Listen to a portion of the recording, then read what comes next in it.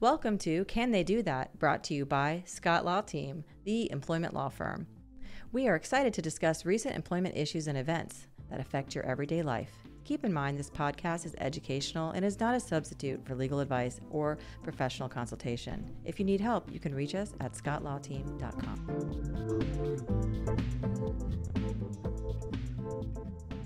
Hello, everybody. Welcome back to Can They Do That? Rachel Kelly here, Marketing Director, and today I'm joined by Gabe Roberts, our Jacksonville partner. How are you doing, Gabe? I am living the dream, Rachel. How are you? Gabe's living the dream. I'm also living the dream.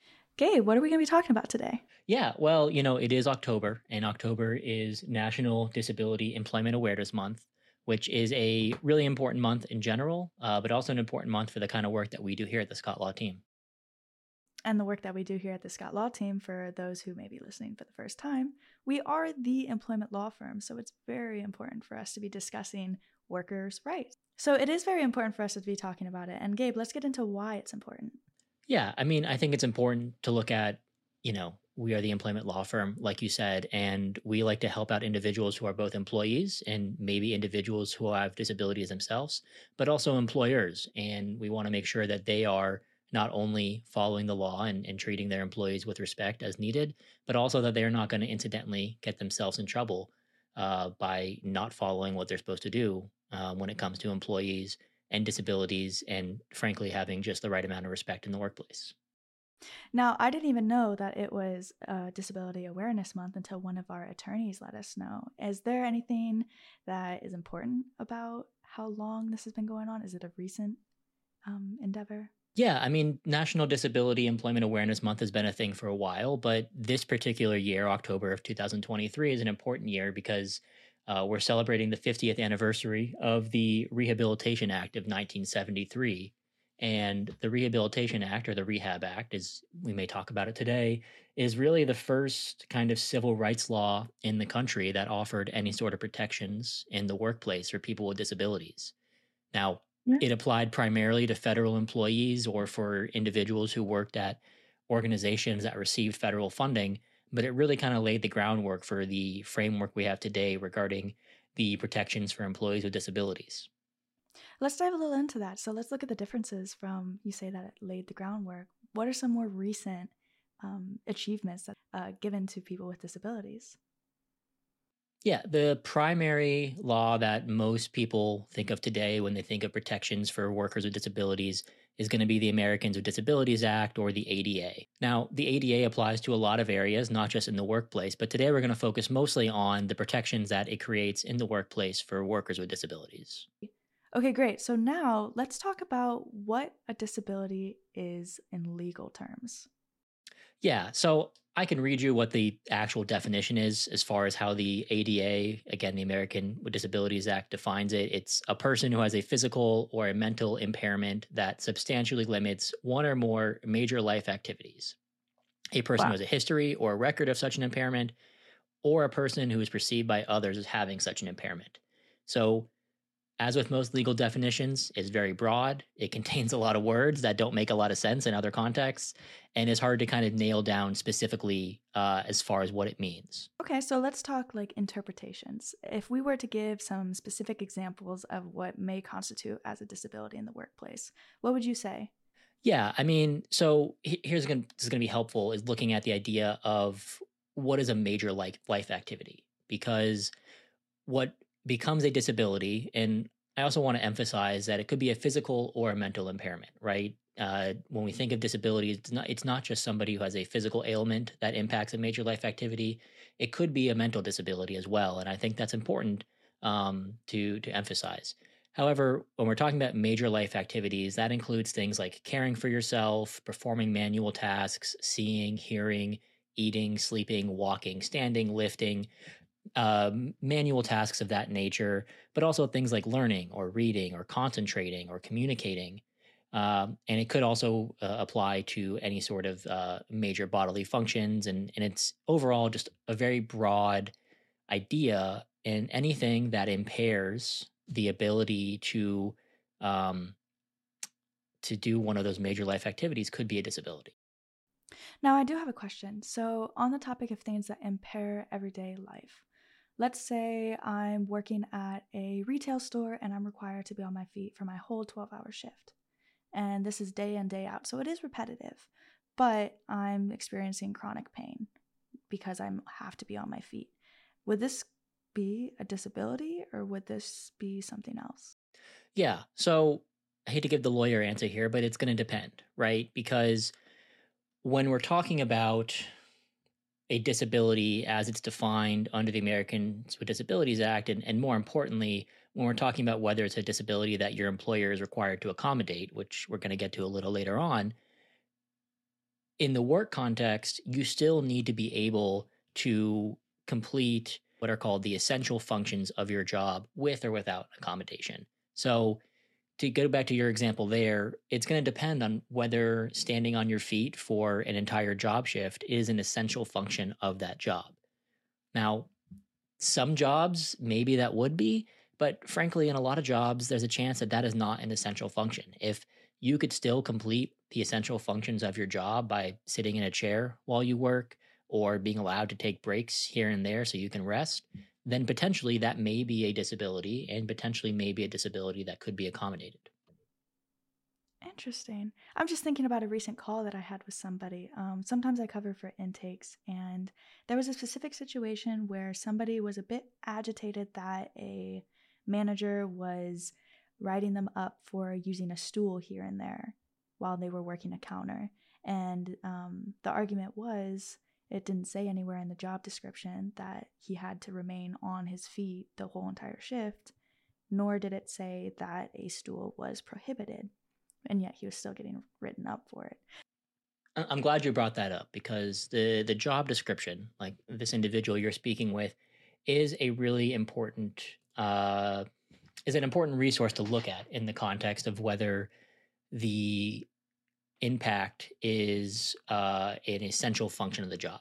And the reason why is that oftentimes, legally speaking, when we're in court or arguing with other attorneys or with companies about what is an accommodation that can or can't be granted or whether the individual should be accommodated, that question of whether something is an essential function of the job is going to be often decided by what's in the job description and is this something that the job description says is an essential function. Now, is a job description legally required in Florida? No, they're not. There's no requirement to have a job description. For our employers out there listening, it's highly recommended that you have a job description. And the main reason why is for situations like this and other situations. It's best to have things be as clear as possible because you don't want to be in a situation where the employee is arguing that being able to stand is not an essential function of my job. And the employer is saying, no, it is. We need you to stand because if you're not standing, then you can't complete this job. And having a job description there can be very helpful evidence one way or the other. Now, should the job description include accommodations to disabilities or how to get them? In the job description, no, not necessarily. The process for accommodations should be included in any sort of employee handbook or policies and procedures for the employer. Now, a lot of job descriptions these days will reference the ADA and will make clear that, for ADA purposes, these are the essential functions of the job. And it's because that employer is sophisticated enough to know that they may be at an issue where an employee requests an accommodation and their employer is going to look at the job description and say, okay, well, with or without an accommodation, can you complete A, B, and C, which are listed here as, the ADA qualified essential functions of your job. Interesting. So, moving from the physicality of being able to complete it with manual labor, let's talk a little bit about mental disabilities. The main difference between what is a physical disability and what is a mental disability is really going to come down to how apparent it is that the individual has a disability, right? And if you're an employer, it's best that you don't delve too deep into questioning someone if someone is claiming that, they're dealing with, for example, ADHD in the workplace and it's hard to concentrate or to do certain tasks because of that. Now, you can, if you're the employer, request some sort of proof, whether that's documentation from a doctor or other medical professional. And in a situation where a disability is not readily apparent on its face, such as a mental disability, that documentation could be helpful for both the employee to explain why they need an accommodation, and also, frankly, for the employer to better understand, okay, this is what my employee is telling me. They have this issue. I have this note here from their doctor that explains the limitations. Now I can apply those limitations. I can look at the job description and I can find out what's a reasonable accommodation that would allow me to have this employee still work here. So, can an employer deny any accommodations without having a note? Or do they have to consider a note and then make their decision? Yeah, it depends, right? So the idea of a note or documentation from your doctor, that's going to come up mostly in a situation where if the if the disability is not apparent on its face, right? It's not readily apparent to the employer. They're allowed to ask for some sort of documentation there. Now, do they have to ask for the documentation? No, they don't have to ask for the documentation. However, as a best practice or as a pointer, if you're the employer and you're looking to deny somebody a reasonable accommodation, which is allowed, and we'll get to situations where it makes sense in a second, it would make sense to have gone through that process and have had the documentation. And the main reason why is that when we are looking at disability law or accommodations law, whatever phrase you want to use, one of the most important things, and this is for both sides, the employee and the employer, is to go through what we call the interactive dialogue. The interactive dialogue is the linchpin of disability law or discrimination claims and or providing an accommodation, because it is the process on which it is actually determined whether there is a reasonable accommodation that can be granted.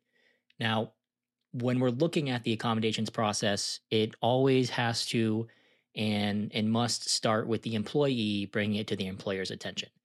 There's no requirement that an employer offer an accommodation if the employee does not request one.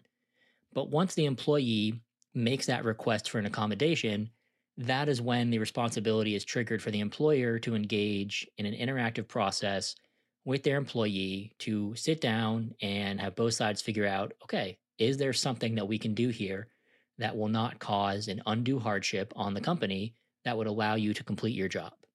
While they're going through this process, I know it could be frustrating from an employee standpoint. You bring up that you want an accommodation, you want it right now, because then it'll make life easier. But realistically, is there a time frame that this has to be completed under? Is it an ongoing process without any deadlines? How does this really look from an employee standpoint? It is an ongoing process. Now, the question of are there deadlines, is there timing? Often that is something that an employer can kind of set via their handbook or their policies and procedures, and it's recommended that there are some guidelines in place. Now, if you're the employer, you don't want to set yourself up to fail by having your employee handbook say that there will be a response within 5 days or something of that nature, because sometimes these things take time. If you look at the guidance from the EEOC, which is the main federal agency that would look into claims of disability discrimination, they even say themselves that a request for an accommodation needs to be reviewed on a case by case basis, because each employee is unique. Their disabilities may be unique. How it impacts their ability to complete their job may be unique. And you can't just put each request into its own individual box and say, okay, every request gets decided yay or nay within 5 days, because that's when we know. Some requests are going to be really easy to figure out. An employee comes in and says, hey, I recently had an issue with my legs. I now need to use a wheelchair for the next month, next few weeks, whatever it is. And so I'm requesting an accommodation that I can have a desk that my wheelchair can fit under, and also that there is some sort of ramp or other way to access the office.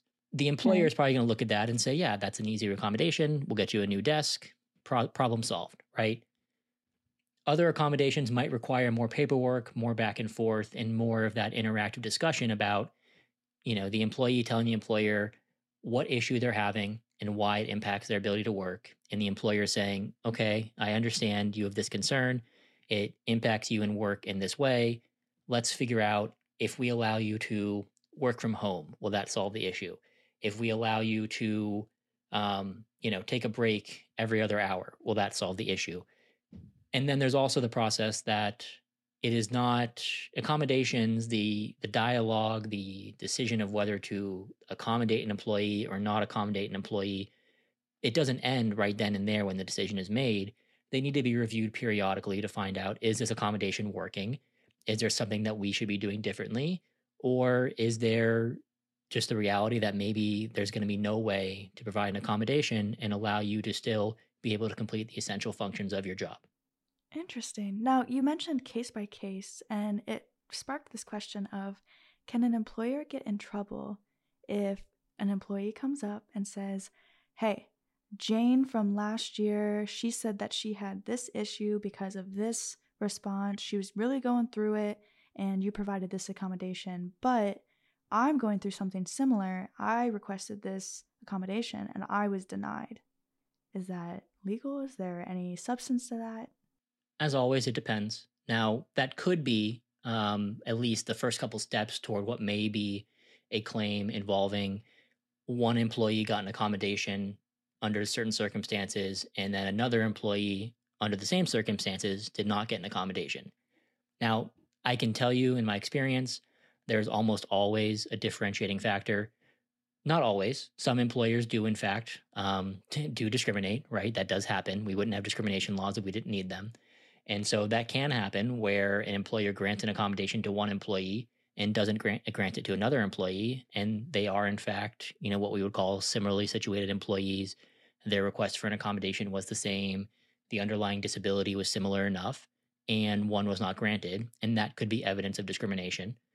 In a cross-sectional way, that could also potentially bring in other forms of discrimination. If, for example, it was a white employee who did get the accommodation and a black employee who did not get the accommodation. And so those things should be evaluated and looked at, and that could potentially raise a claim. But when we're talking about a situation like that, the real dynamic, the thing to be looking at is how similarly situated are those two employees, and frankly, how similar are the underlying disabilities, job descriptions, essential functions, requested accommodations, and other things of that nature. So theoretically, if it's somebody who's working the exact same job, then it might be a case of discrimination. Of course, there's other factors that you'd have to look into, but don't always assume, let's say, Jane from the other department who has a completely different job description might not be a case for discrimination. It could be, right? It depends. And it's difficult. I think every lawyer has it drilled into us from law school to not fight a hypothetical. And so I'm doing my best to not fight your hypothetical here. With all of us that we're talking about, we're kind of dancing around. How do you actually go about requesting accommodations? Right. It's an important question because here we are talking about, what could be an accommodation, what could be a disability or not be a disability. And there's the practical question of, okay, I think I have a disability. I think it's impacting my ability to complete my job. What do I do? And I would say this, from the employee perspective, the first place you should always look is if your company or your employer has a handbook, look in their handbook. I almost guarantee you there will be some section regarding requesting accommodations. Whatever that says in the handbook is what you should do. Not every company has a handbook. Not every company has policies or procedures, depending on the size of the company. However, that's always the first place to look.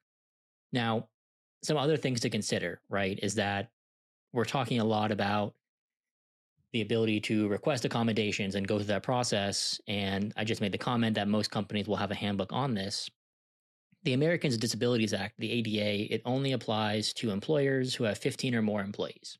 And so a lot of people are going to work somewhere and they don't have 15 employees. Now, there are potentially state or local laws that could change that. I will say in Florida, it is still the 15 employees under the Florida Civil Rights Act, which is modeled after the ADA. But some local municipalities may have lower standards. The city of Orlando, for example, I believe has a disability discrimination law that applies to people that employ 5 or more individuals in Orlando. So look in your local laws. There may be other accommodations or other coverage there. But the first question is going to be, is my employer covered? And the answer is typically, are there 15 or more employees? I always tell this to people because I will talk to employers sometimes who have questions about filling out their own handbook and what do they need or not need in their handbook. And I will always say that just because you're not covered by the ADA or Title VII or the Florida Civil Rights Act, that's not carte blanche to go out and discriminate as much as you want. Yes, you may not be covered by some laws, but there might be other laws you're not aware of that could cover you. And more laws are changing day to day. More and more localities are adding other protections, whether it's a local county or a city or a township that may have other protections out there. And frankly, at the end of the day, whether a law applies to you or not, it's typically better to try to follow that law. I think it's also typically better to try to be a good person too. Yes, that is true. Even though, I don't want to paint a broad brush and say that just because somebody is not following a law means they're necessarily a bad person, right? That is very true. That is true. There are a lot of laws in the world, and if they were all easy to follow, then I wouldn't have a job. Exactly. There is a reason why we do have attorneys. So let's assume your employer is covered and you are wondering how to go about an accommodation. Like I said, look for an employee handbook. It probably has language in there. If it doesn't, or if the language is something broad as much as, you can always request an accommodation and doesn't tell you how to do it, here are some things to know. The employee or a representative of the employee needs to let the employer know that that employee needs a change at work due to a medical condition. Now, the process starts with the employee asking that question, and then as we discussed earlier, it becomes interactive. Some things to be aware of as far as that initial request: the word accommodation or reasonable accommodation, that's not necessary, right? There are very few magic words in the law of if you don't say X to your employer, then you won't be covered. Now, it doesn't hurt if you're talking to an HR person to say that I'm looking for a reasonable accommodation, but if you don't use the word accommodation, your claim is not over, right? All you need to do is let your employer know that you need a change at work due to a medical condition. It's important that you disclose what your disability is, and also you disclose how it impacts your job. Those two things are required, but how you choose to disclose the disability and how you choose to say how it impacts your job, that can be done in a multitude of ways. If I didn't want to disclose the full scope of my disability, but I did want to allude that I have a viable disability that impacts my day-to-day life, it is up to me to choose my wording, where I could say, I'm living with a particular handicap and it's affecting my life in XYZ way. I don't have to disclose of what it exactly is, or do I? So you will have to disclose enough for your employer to confirm that you do in fact have a disability. To your point you just said there, as far as the wording goes, yes, you can choose your wording, but your employer is allowed to know what the disability is that you need an accommodation for.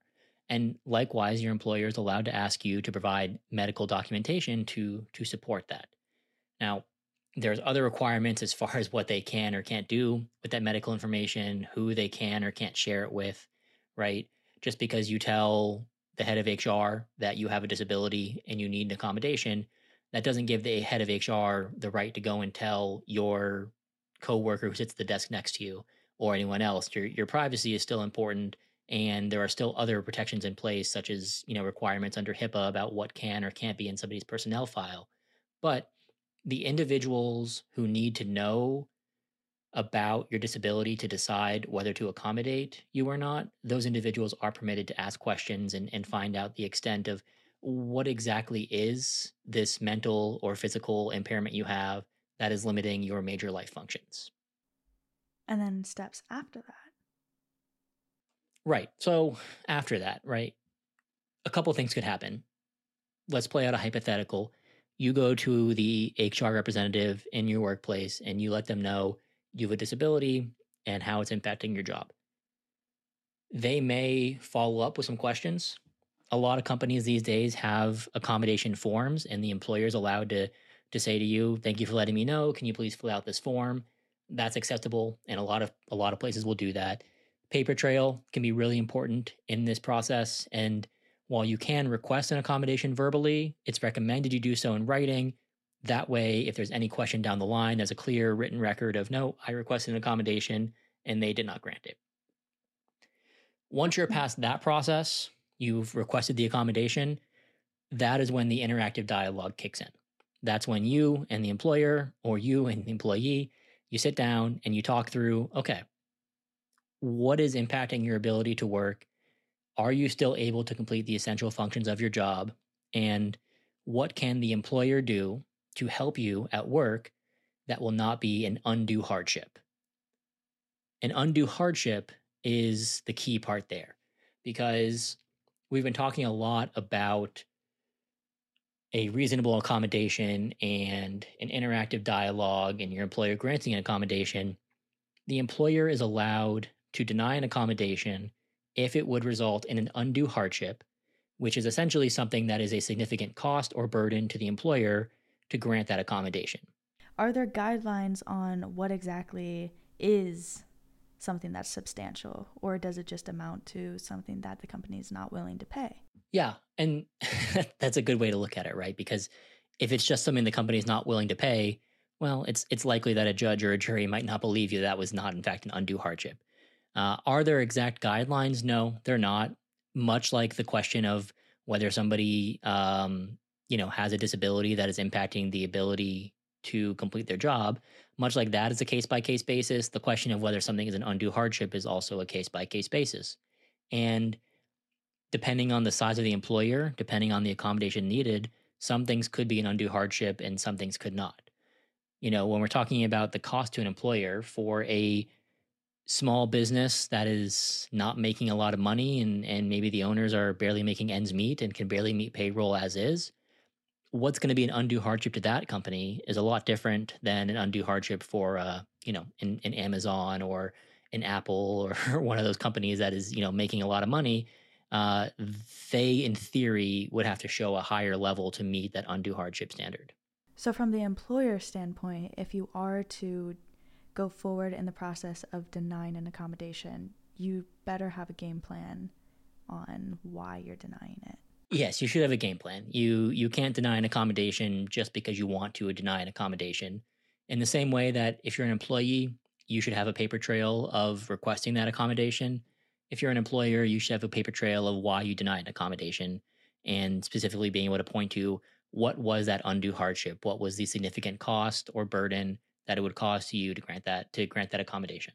So now that we've talked about the whole entire process, let's focus on whether or not an employee was denied the accommodation or an employer wants to deny an accommodation. What should they do? Right. And, as an attorney, I think I'm required to say this, but I will say always you should speak to an attorney, right? Whether that's one of the attorneys here at the Scott Law team or somewhere else that focuses on employment law. It's important in this situation to make sure that if you're an employer, you are handling all requests appropriately. And if you're an employee, that if your request is denied, your rights are protected. And so my recommendation, if you're an employer and you have employees who request accommodations, make sure that either your in-house counsel, if you have one, or whoever your outside counsel is, they're aware, they're looped in, because it's important to make sure that you're not accidentally violating laws or somehow not going through the process correctly. If you're an employee, well, there's no requirement that you have an attorney when you're going through the accommodations process. It can be helpful to have an attorney, even if we're working behind the scenes, to help you out in how to formulate that request, how to make sure your employer is properly on notice and aware of what kind of accommodation you're looking for. And then ultimately, if your accommodation is wrongfully denied, that attorney can step right in and help you out in making sure that your rights are protected. Well, it's been good to be talking about this. Again, I do want to say that we are happy to be bringing awareness to the disabilities that many people do live with. And that is it for today's episode of Can They Do That? Thank you, Gabe, for joining me today. Yeah, I'm always happy to talk about, protecting workers' rights and or making sure that employers are doing the right thing. But, especially this month when we're talking about disability awareness, I think it's really important to be having these conversations. And with that, we're going to wrap up this episode. Thank you so much for joining us, and we will see you next Thursday on the next episode of Can They Do That? In the meantime, feel free to check out our social media at Scott Law Team, and if you ever feel like you need some help with your employment issues, feel free to call our office at 561-653-0008.